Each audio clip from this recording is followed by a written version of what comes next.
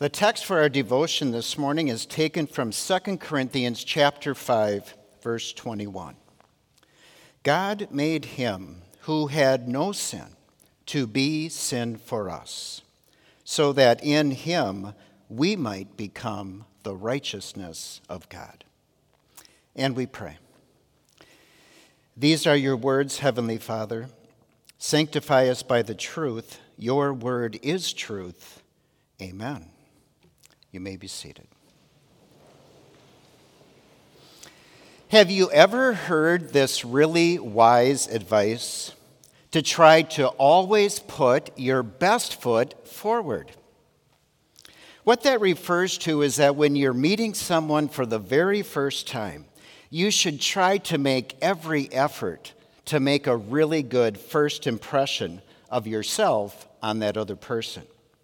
When you do that well, it really helps others think highly of you when they think of your name, and it helps you as you go into that next interaction with them because you'll already be starting out on a more positive footing with that person. Now, ways you can make a really good first impression are by first and foremost just showing up on time for that meeting or interaction, by dressing nicely, by being well-groomed, using good hygiene, and by being mindful of how you talk, mindful about what you say, and being very thoughtful in your actions. And here's a little advice for the guys in the audience this morning. This is really good advice for you also when you're trying to make that first interaction with some of the new ladies on campus. I would suggest you wear clean clothes, use deodorant, brush your teeth, comb your hair, have good manners, and by all means, be careful in how you talk. That expression, to put your best foot forward, is really good advice. And I hope you've been doing exactly just that this week as you make your first interactions with some people here at Bethany. Whether it's with your roommates or new acquaintances in the classroom, with your professors, directors, coaches, and the college staff. Think about it. Everyone only gets one opportunity to make a good first impression. When you do that well, your interactions are going to always be just that much more positive in the future. But when your first impression doesn't go well, it will be that much more difficult in the future to overcome that misstep. It will likely take several more positive interactions in the future to make up for that one unfortunate first one.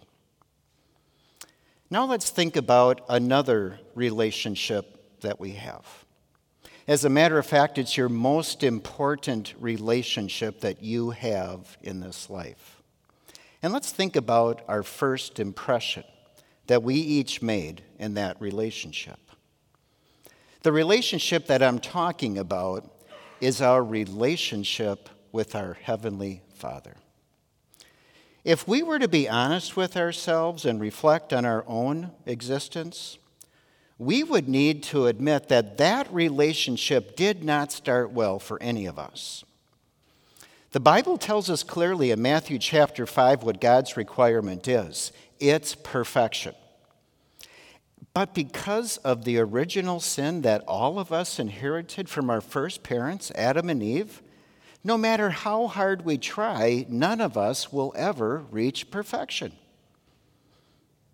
As a matter of fact, in Romans chapter 3, the Apostle Paul admitted, all have sinned and have fallen short of God's glory.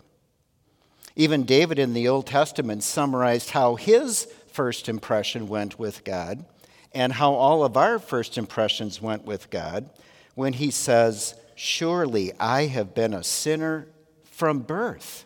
As a matter of fact, sinful from the time my mother conceived me. When it comes to putting our best foot forward with God, our first impression was exactly the opposite of what God requires. Since our human inception, he's seen the very worst of us. He knows exactly what we deserve. His word is clear. The wages of sin is death. But God is merciful. Because of his mercy and grace, he also knows us personally as his dear children. And he wants us to enjoy a perfect relationship with him. The Bible tells us in 1 Timothy, God wants all to be saved and to come to a knowledge of the truth. So, at just the right time, while we were still sinners, God, the owner of our relationship with him, declared the words of our text. God made him, that's Jesus, God's Son, to be sin for us, to take on sin for us, our sins, so that in him, Jesus, we might become the righteousness of God. We might become right with God, perfect in God's sight, innocent in God's eyes. This passage clearly describes the great exchange that God, because of his love for us, caused to occur. Romans chapter 5 tells us, while we were still sinners, Christ died for us. And in Isaiah 53, we hear these words, God laid on Jesus the sins of us all. This great exchange happened when God sent his only and holy Son to earth to live a perfect life under the law for us and to suffer in our place the penalty of death that we deserved. Because of Jesus' victory over sin and death, and proved on Easter morning when he rose from the dead, God now views us through the work of his Son Jesus and declares us, all of us, innocent, right, perfect in his sight. Have you ever noticed when you're sometimes watching a sporting event on television? Sometimes the TV camera will pick up some fans in the stands holding up a large banner, often with a Bible passage that simply says, John 3:16. That passage is also another one that really describes the great exchange. God so loved the world that he gave his one and only Son, that whoever believes in him will not perish, but have eternal life.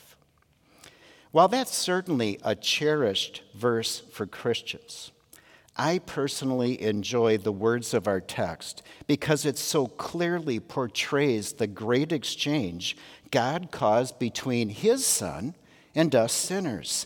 Our sins exchanged to Jesus for his perfect life and his innocent death for us. A great exchange. You know, in life, so much of what we get is transactional. It's just a transaction. You work, you get paid.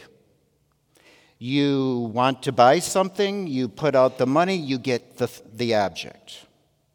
You pay tuition, you do the work, you get credits, eventually enough to earn a degree. It's transactional. But with God, Jesus' perfect life for us and his innocent death on the cross was so much more than a simple transaction for us. It was truly transformational. It causes God to now set us free from our sins and gives us the gift of life, eternal life, forever. In our human relationships, we know they'll definitely go better when we put our best foot forward. Thanks be to God that he took over our relationship with us, sinful though we are, by sending his Son Jesus to perform that great exchange that gives us innocence in God's sight. Dear colleagues, students, guests, hold on by faith to that promise revealed in this great exchange all the days of our lives. Be be certain of your eternal future with your Savior Jesus in heaven. And to help us continue to stay focused on that relationship we have with our Savior, that's exactly why we have a school like Bethany. That's why we're here this morning, to continue to be nurtured and engaged in that relationship with Him. As a matter of fact, at Bethany, we take this great exchange so seriously, we call it the one thing needful. May the message of God's great exchange, that one thing needful, keep us in faith and in the sure and certain hope of eternal life until the end. Amen.